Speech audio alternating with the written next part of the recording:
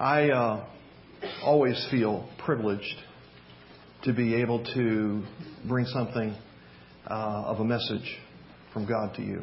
I especially feel that way today. I'm always unworthy. I especially feel that way today. And just before we came in here and began the service, I got pinged on an email and opened it up, and it was from Leon, that many of us miss, former Meadowbrook member that is now 3,000 miles away from us. And Leon says, "Scott, I don't know what in the world's going on at Meadowbrook today, but God's got me praying." And I was so grateful to get that word from him, because it's just been my sense. God's always up to something in these gatherings, but it feels a little extraordinary today.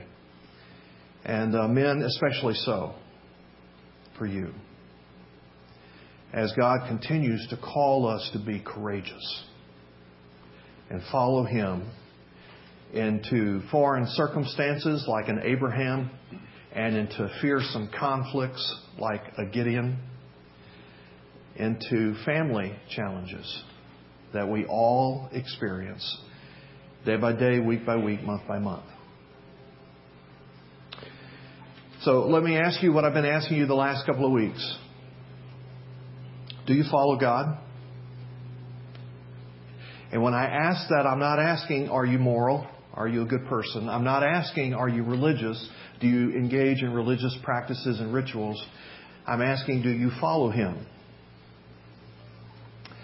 That means that you know Him, you discern something about what He is doing, and you go where He's going and you do what He's inviting you to do with Him.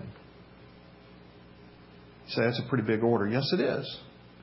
It's extraordinary. It is out of this world. It's very dynamic. A lot of it happens in an unseen, faith-based kind of way. You go, Scott, I do all I can do to make it on Sundays and occasionally go to a small group and every now and then look at my Bible.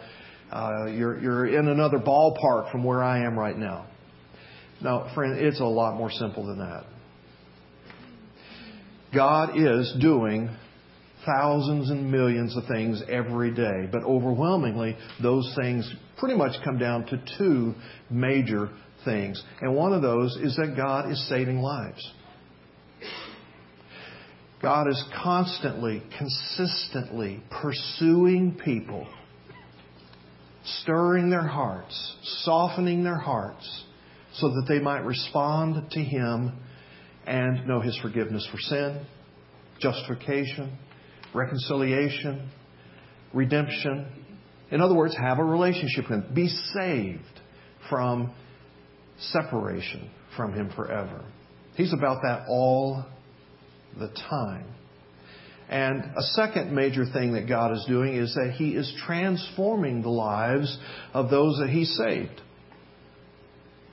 You see, it is a misconception to think, okay, let me just get my act together, let me just get my life together, and then I'll come to God, or then I'll approach God, or something like that. It never happens that way, friends. Never.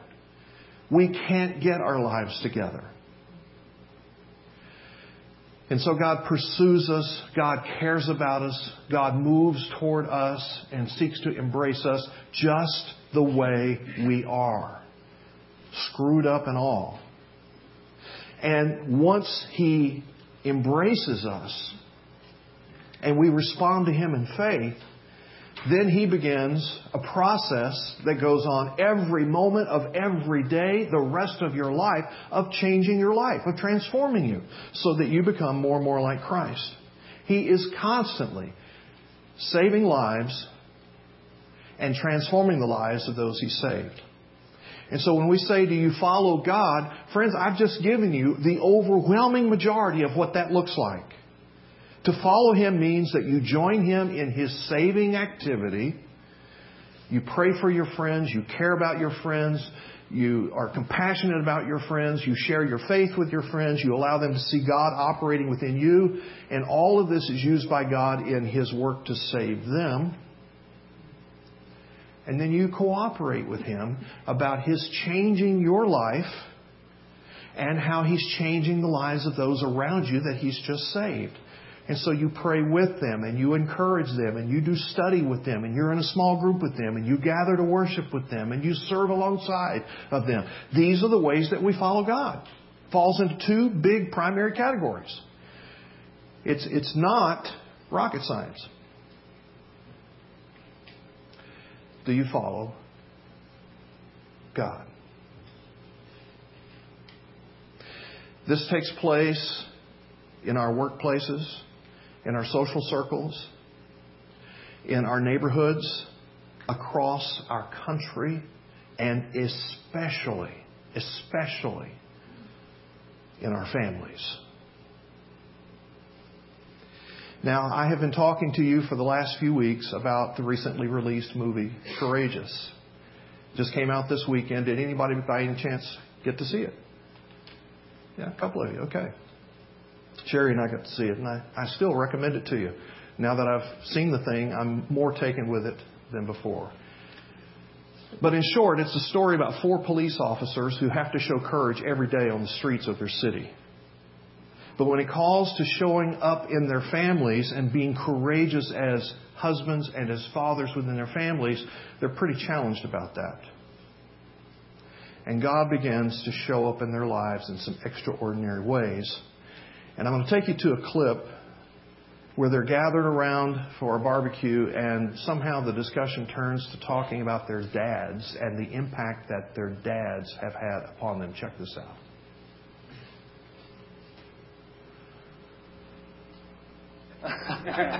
They're in there wanting to know what we're talking about. Obviously. I'm not talking about anything. I mean, the steak was great. I think it tastes just like my dad's, and that guy used to grill out all the time.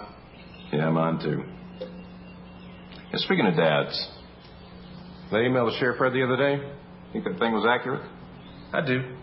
I grew up seeing that kind of stuff all the time. You know, I wonder where all the good fathers went to. Ain't that the truth? What?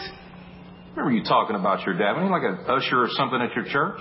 Yeah, that doesn't mean anything. As soon as the church service started, he'd step out back for a smoke. You know, one time, he says to me, "I better not catch you drinking." Had a beer in his hand when he said it. My mom used to nag him. That is till they got divorced. It's not like I don't love the guy, but it's kind of hard to respect a hypocrite. How about you, David? I had a good dad, I guess. I mean, the guy wasn't perfect. My parents split after he had an affair. But I think he regretted it, and I struggled with it for a while, but, you know, divorce just comes with the territory now. I disagree, man. Divorce happens because you're making an option. Nathan, you don't always know what's going to happen. You know, people change. You can't always work stuff out. Sometimes you need to part ways. I think I agree with Nathan. Thank you. People don't fight for their marriage anymore. That's right. When you get married, have some kids, you're going to figure out real quick how much you don't know. Man, if it wasn't for my faith in God, I'd be in a tailspin right now. Yeah, me too. Look, guys, not everyone believes in that stuff. You guys are all religious, and that's fine, but you can't think religion is the only way to live your life. Religious? Yeah. It didn't work out for your parents. Didn't they get a divorce? That's the problem. They were never married.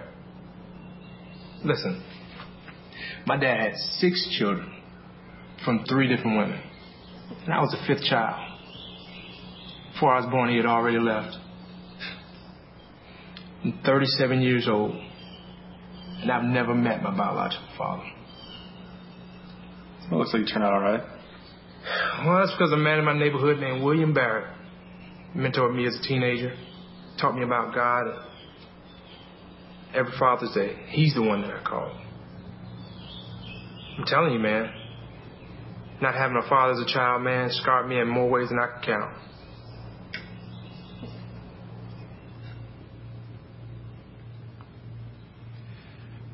So it gets you thinking about your dad, about your home life, about your family of origin. We all have our unique story. We all have our unique journey. It all matters. It's all made an impact upon us. The question is now, what do we do about it? Where do we go from here?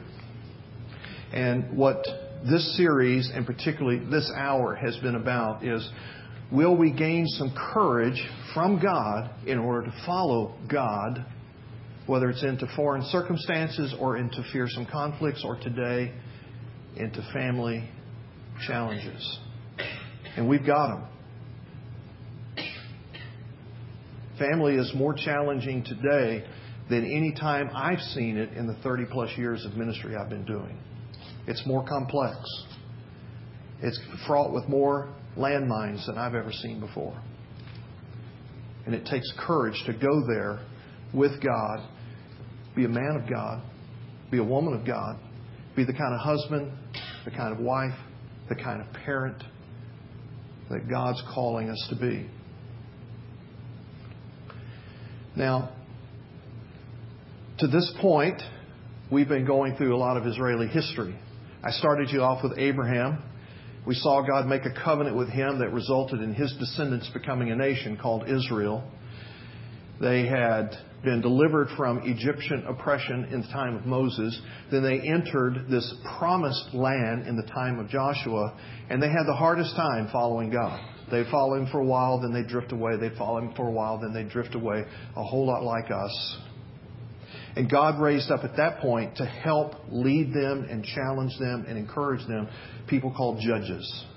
And that's where we got introduced to Gideon last time. As we continue to inch forward a little bit in history, now we're moving past the time of the judges to the time of the kings. And the first king is a guy by the name of Saul. And in Saul's reign, there was a proverbial as well as literal pain in his side called Philistia. This was a group of very aggressive people that came in and basically inhabited the entire west coast of what had been Israel. And you probably better know them by the tag Philistines. And Saul and his armies were constantly at war with the Philistines, who were pretty tough warriors, and they were tough to conquer, and they were tough to overcome. And on the episode that we're going to be looking at today, we're going to be introduced to a boy by the name of David, and he's going to take on a Philistine champion named Goliath. So it's a very familiar story to you, and you're going to want to open your Bible. You're going to want to read every verse with me. It's some of the best reading in the entire Bible. 1 Samuel chapter 16 and chapter 17. I do hope you brought it. If you didn't, you're going to want to read this when you go home, because the way God shows up in the lives of the people in this story is remarkable, and that's why we still tell about the story today. The location for where we're going to focus our attention is a valley called Elah. It's about right there where that arrow is. And it's in that valley that the big confrontation will take place. So let's start to read together in 1 Samuel 16. And we're going to pick it up in verse 7. Now, as I mentioned, Saul was king. Saul did some things good. Saul did some things bad and sinned before the Lord. And it came to a point that God said, you know what? I'm going to take the kingdom away from Saul. And I'm going to put in his place a man of my choosing. Now, in this day, there was a prophet that God used in Israel frequently, and his name was Samuel. And so he begins to speak into the life of Samuel, and he says, Samuel, I want you to go to Bethlehem. And there you're going to find a family that's headed by a guy named Jesse. And Jesse has several sons, and one of those is the one that I'm choosing to be the next king of Israel. I want you to go and anoint him and mark him as the one that I'm choosing to be the next king. And Samuel's like, well, you know, if I go over there and do this, Saul's going to kill me. He goes, I'm going to work it out so that Saul doesn't even know that you're doing this. Okay? Just follow me. And so he does. He goes to Bethlehem. He finds the home of Jesse, and he begins to talk to Jesse and says, I need to see your sons. And so he brings out the oldest son, and he's thinking, man, this is a big strapping guy. He's in the king's army. He must be the one that God's going to anoint. And God kind of says to Samuel, no, that's not the one. And he brings out son number 2, son number 3, son number 4. He goes through 7 sons.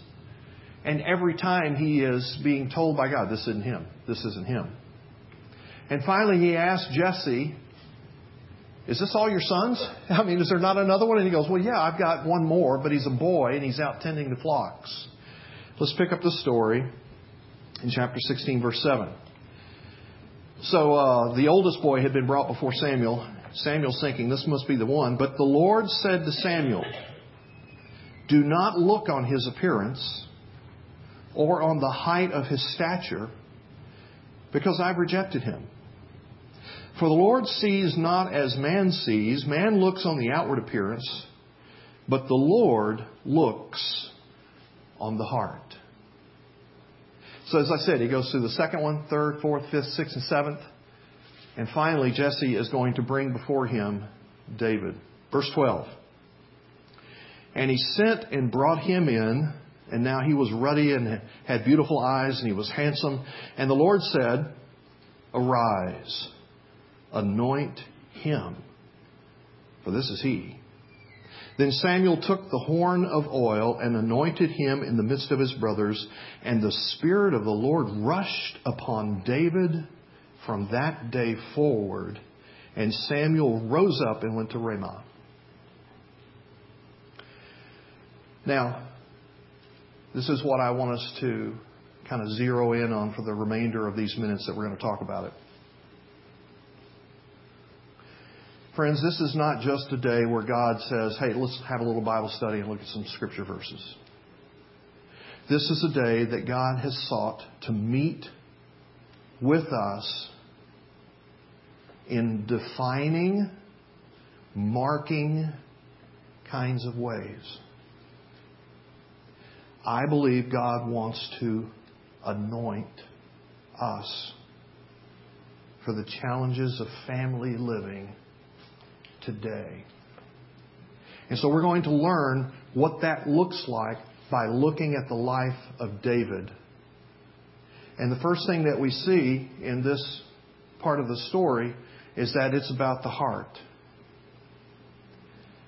God is not concerned, as John was talking about earlier, with the mask, with the pretense, with the facades, with the images that we can create and project. He doesn't even look at that kind of junk. He looks right past it into the heart. And it wasn't like there was something extraordinary in David's heart that won God over. God put something in David's heart to be the man that God was going to have David be. And friends, that's the point I want us to be able to capture today.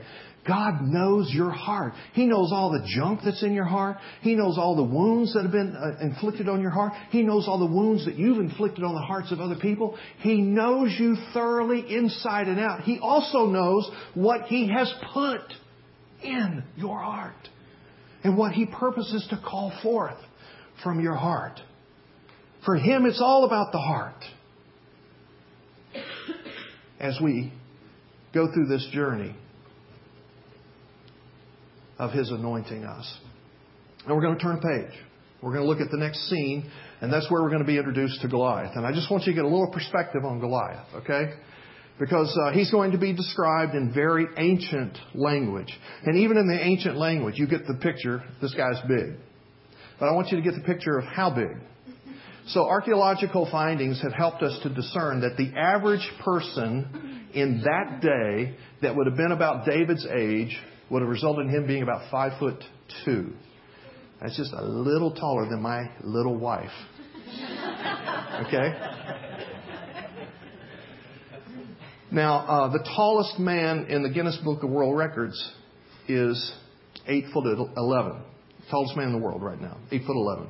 That's a big guy. I used to play basketball. I had 7-footers on my team. I know what a 7-footer looks like. I can't imagine an 8-footer. As you understand the ancient language describing Goliath's height, he's about 9'6". And if you've ever seen Shaquille O'Neal play basketball, the guy's 7'1". He doesn't come close to Goliath. Okay? So I just want you to kind of get that perspective as we continue in the story. We're going to pick it up in chapter 17, verse 2. So Saul and the men of Israel were gathered. They're still fighting these Philistines, right? And they were encamped in the valley of Elah, and they drew up in line of battle against the Philistines. And the Philistines stood on the mountain on one side, and Israel stood on the mountain on the other side, with a valley between them. Now let me help you with a visualization. Here is a panoramic view of the valley of Elah. So two big hills on either side, large valley in between, which is just perfect for guys engaging in mortal combat, face to face, hand to hand, and so on. And so you got the Philistines on one side, you've got the Israeli army on the other side, and as they're getting ready to go to battle, coming down the Philistine side is this huge, gigantic Goliath. And with the auditory echoing that the valley would provide, he begins to issue a challenge. Verse 4, and there came out from the camp of the Philistines a champion named Goliath of Gath, whose height was 6 cubits in a span. He had a helmet of bronze on his head. He was armed with a coat of mail, and the weight of the coat was 5,000 shekels of bronze. He had bronze armor on his legs, a javelin of bronze slung between his shoulders. The shaft of his spear was like a weaver's beam, and his spear's head weighed 600 shekels of iron. His shield bearer went before him, and he stood and he shouted to the ranks of Israel, why have you come out to draw for battle? Am I not a Philistine, and are you not servants of Saul? Choose a man for yourselves. Let him come down to me. If he is able to fight with me and kill me, then we will be your servants.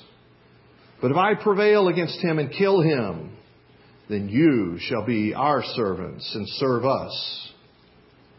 And the Philistines said, I defy the ranks of Israel this day. Give me a man that we may fight together. And when Saul and all Israel heard these words of the Philistine, they were dismayed and greatly afraid. Now, I've got no bashing of Saul today. I'm right there with him, okay? No way do I think I'm better than Saul. I've probably been right in the same place that Saul was. But here's what I want us to notice that's going to take place in the story.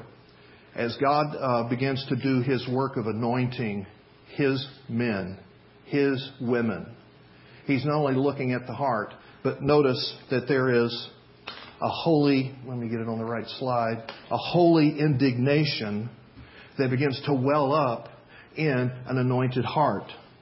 So He has issued this bellowing challenge. Everybody is shirking back in fear. Meanwhile, Jesse has sent his little boy David to the army with some food for his brothers. He's got 3 brothers that are fighting in the battle.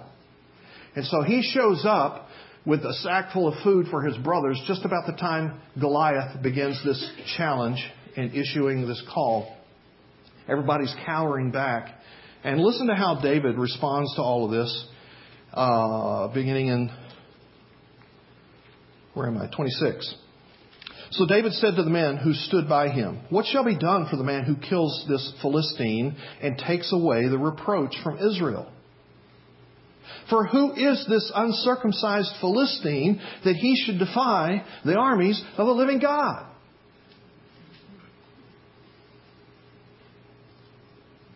Now, friends, it's one thing to be indignant. It's one thing for something to befall you circumstantially and it just really put you out and makes you mad and it ticks you off and things like that. And it's an altogether other thing for that to be holy. And what you are hearing from young David is a holy indignation. In other words, he's not just put off that this Philistine champion is out there challenging the armies of Israel. It's that he's defying God. And already a thing with him and God has taken place so that on behalf of God, he's insulted. Who do you think you are to speak of my God in that kind of way? Somebody needs to shut your mouth, is basically what David is getting at. Now, let's bring that home. I grew up in a home that was so busted and so dysfunctional. And my parents grew up in homes that were so busted and so dysfunctional. My mother's father abandoned their family when she was 16. My father's father abandoned his family when he was a small child. They get out of high school and they think it's a good idea for them to bring their two busted lives together and be married. And emerging out of their marriage is a busted, dysfunctional home and family. So that by the time I am becoming a young adult, I'm scared to death of marriage. And I wonder, God, would you ever want me to marry and take the risk of what's gone on in my ancestry, a couple of generations at least? And and this had nothing to do with how delightful Sherry was and what a winsome, wonderful catch, if you will, she would have been for my life. But I was so busted about the whole family marriage thing. I had to agonizingly pursue God to say, you really want this? You really want this? You really want this? And He had to do something extraordinary in my heart to say, yes, I do. Take that step. And you can tweak that a few degrees, and I was even more anxious about being a father. Because I knew fathers can really screw up the lives of kids. And I never, ever wanted to screw up the life of a kid. And not only that, kids can screw up the lives of parents. I screwed up my parents' lives. And they returned the favor. I mean, it was a pretty crazy situation. And not only that, kids can die. And when I saw my 10-year-old brother suddenly die one day and how it destroyed my mother, I'm like, I don't think I can ever go through that. I don't think I can survive it. And so, I was afraid to become a father. Now, my situation is pretty extreme. Okay? You're sitting there going, gosh, I'm glad that wasn't mine, because mine was a lot more sane. It was a lot more normal. I had Christian parents. I had this. I had that. Okay. You've got other stuff.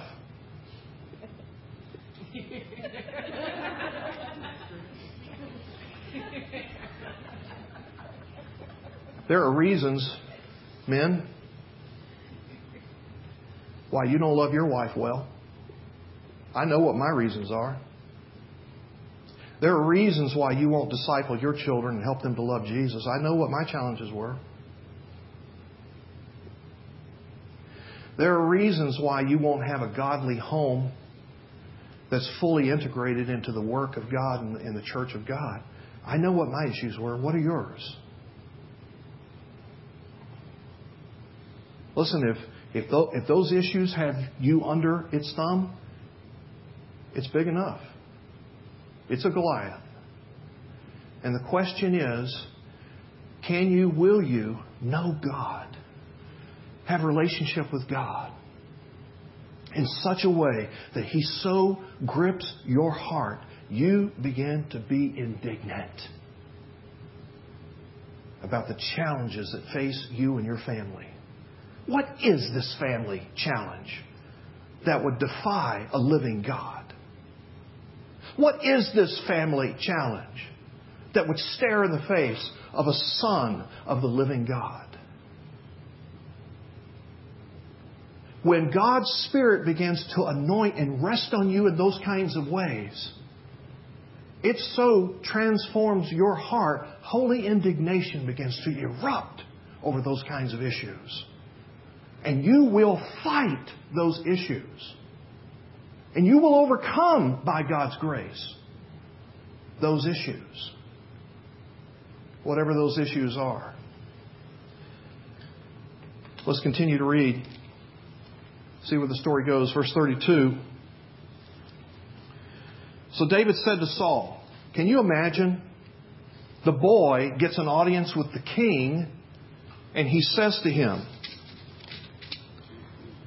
let no man's heart fail because of Goliath. Your servant will go out and fight with this Philistine. Now, it's almost impossible for anybody in the room to be reading this for the first time. But if you're reading this for the first time, you just have to be going, what a smart aleck kid. This punk has no idea what's going on, the gravity of the situation, to whom he is speaking. Your servant will go out and fight with this Philistine. And Saul said to David, you're not able to go against this Philistine to fight with him. You're but a youth. And he has been a man of war from his youth. But David said to Saul, your servant used to keep sheep for his father, and when there came a lion or a bear and took a lamb from the flock, I went after him. I struck him. I delivered it out of his mouth. And if he arose against me, I caught him by his beard and struck him and killed him. Your servant has struck down both lions and bears, and this uncircumcised Philistine shall be like one of them. For he has defied the armies of the living God. And David said, the Lord who delivered me from the paw of the lion, from the paw of the bear, will deliver me from the hand of this Philistine. And Saul said to David, incredibly, well then go, and the Lord be with you. This just marvels me at every level. I want you to notice a hardy initiative. Now that word hardy is maybe not a word you use all the time, but it basically means bold and courageous. It means audacious. It means fearless. And David is not sitting back, wonder if anybody will step up and challenge that giant Goliath. But with initiative comes forward and says, I'll do it. And I use the word hardy because most of the time, if you do hear the word, you hear it in the negative. That was foolhardy. That is to say, bold and courageous for no good reason. That was foolish. That was silly. That was stupid. But I'm contending that this was hardy for a good reason. Because he'd already seen God show up. I mean, can you imagine your teenager watching flocks and a lion comes and attacks? And he goes after and he slays a lion or slays a bear. Can you even imagine that? But that had already been David's experience. And so it was not foolhardiness. It was a hardiness that had been based upon prior experience with God. God helped me. He delivered me from the paw of a lion and the paw of a bear. I'm confident He will deliver me from an uncircumcised, God-blaspheming Philistine. Friends, you already have experiences with God where He has proven Himself to you. You have already had, at some time, multiple times in your life, answered prayers. He has already showed up for you around a financial situation, around a health situation, around a needing for guidance kind of situation. He has already showed up for you time and again and built a track record with you that says, you can trust me. And so there was a hearty initiative. Give me the challenges that are before me for the sake of God and the sake of my family. One more little reading as we get to the end of the story in verse 43.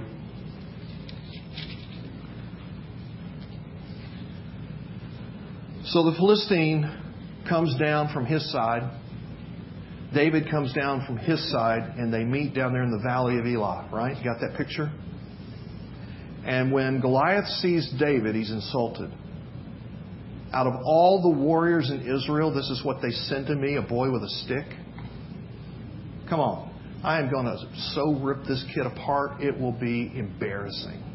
And I'm going to feed his flesh to the dogs. Listen to this, verse 43. So the Philistine came down to David and he said, am I a dog that you come to me with sticks? And the Philistine cursed David by his gods. And the Philistine said to David, you come to me and I'm going to give your flesh to the birds of the air, to the beasts of the field. And then David said to the Philistine, You come to me with a sword, with a spear, with a javelin.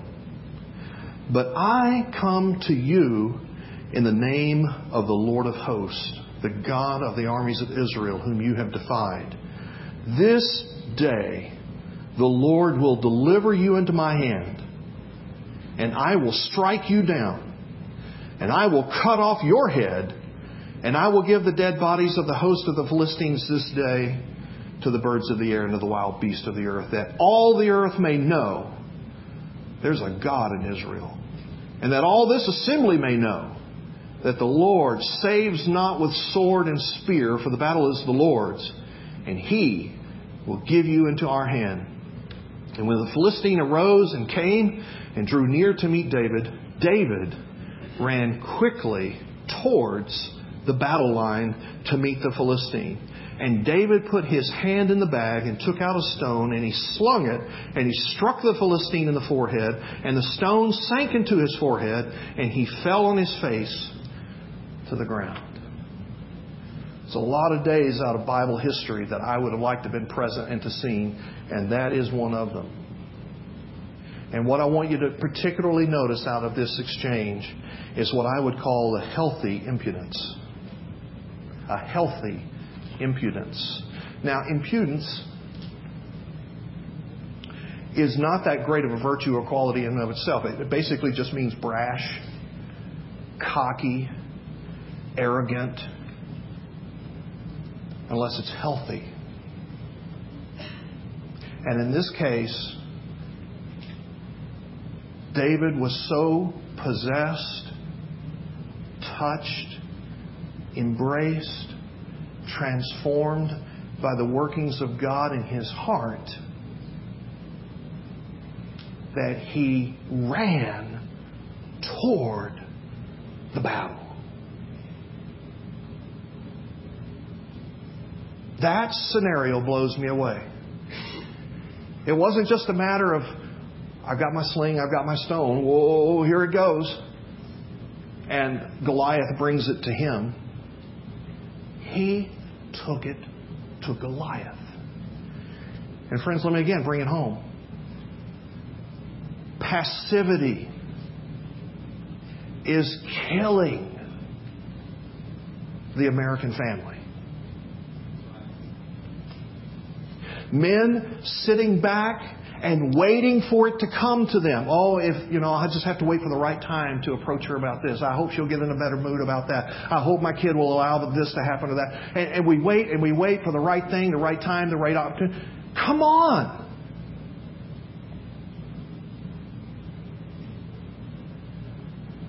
If God stirs your heart to love your wife in a certain way, go.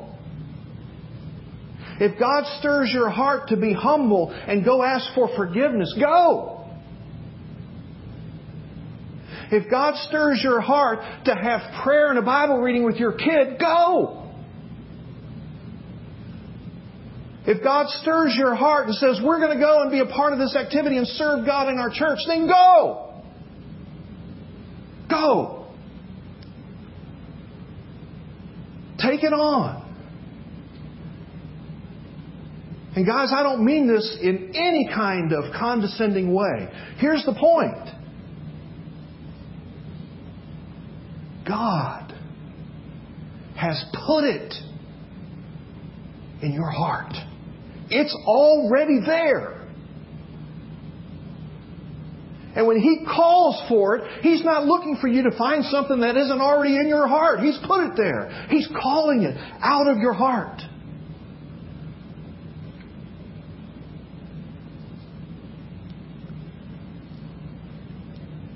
Now, what we're talking about is absolutely based upon a relationship with God.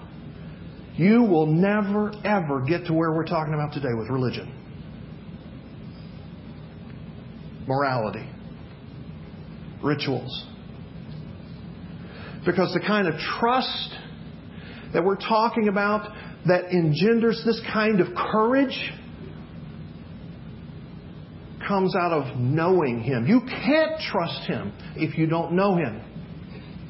And you can't know Him without Jesus. Jesus is the means by which we get to know God. And so my question to you is, will you get to know Him through Christ? That means you're going to have to spend some time with Jesus. It means you're going to have to spend some time in Scripture. You're going to have to spend some time in prayer. You're going to have to spend some time in a small group where these kinds of things are being worked out. Will you do that? Will you build your life on Him? Not add Him on. How can I get a little of God going? No. You build it around Him.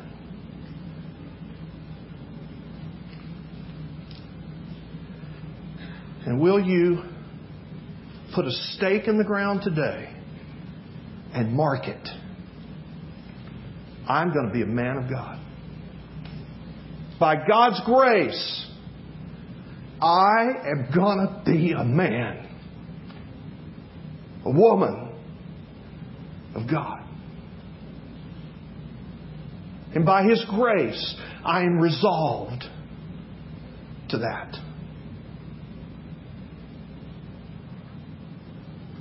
I'm going to tell you what's going to happen over the next 2 minutes. I'm going to articulate a full resolution that basically says I'm going to be the man that God's asked me to be, that God's put in my heart.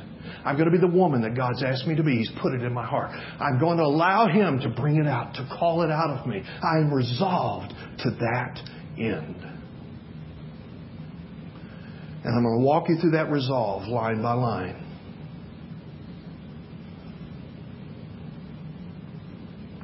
And men, if this is your resolve today, then in the name of Jesus, I'm going to invite you after the resolution to come and mark it by being anointed with oil. There's nothing magical about that. The oil touching David's head did nothing for David except mark it. That God was at work in him in that kind of way. And so in a moment, men, if that's your resolve, I'm going to invite you forward, receive an anointing with oil, mark the day, and go forward in His grace. I'm also going to hand you a copy of the resolution so you don't forget about it later. Women, because I'm talking to all men. I'm talking to whether you're 15 or 95. Whether you're single and unmarried or married. If this is your resolve, you come. And women, if it's one of your sons, or if it's your husband, or your sibling that comes, then I'm going to ask you to stand right where you are if he comes. If he doesn't come, you just stay where you are. But if he comes, you stand to symbolize that you're standing with him in this step that he's taking today. Here's the resolution. By God's grace, I will take responsibility for myself. I will take responsibility for my wife. I will take responsibility for my children. By God's grace, I will be faithful to my wife. I will love and honor her. By God's grace, I will bless my children and I will teach them to love God. I will confront evil, pursue justice, love mercy. I will pray for others, treating them with kindness, respect, and compassion. I will work diligently to provide for the needs of my family. I will forgive those, by God's grace, who have wronged me. And by God's grace, I will reconcile with those that I have wronged. And I will repent of sin. I will walk with integrity as a man that is answerable to God. And I will honor God and be faithful to His church and obey His word and do His will. I will courageously work with the strength that God provides to fulfill this resolution for the rest of my life and for His glory.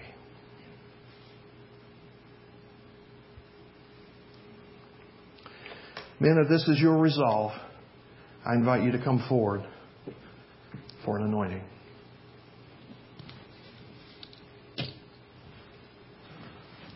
Man of God, I anoint you in the name of the Father, Son, and Spirit. Father, you see what we cannot see. You see the heart. You know what you put in the heart. And in your wisdom, sovereignty, and power, you are calling it forth from the heart. And I pray for every man that has taken this step, for every woman that stands by her man, that the challenges in our families would be addressed by your grace, by your power, by your wisdom, by your love, by your redemption. And we commit these things to you in the name of Jesus. Amen. Amen. Please be seated.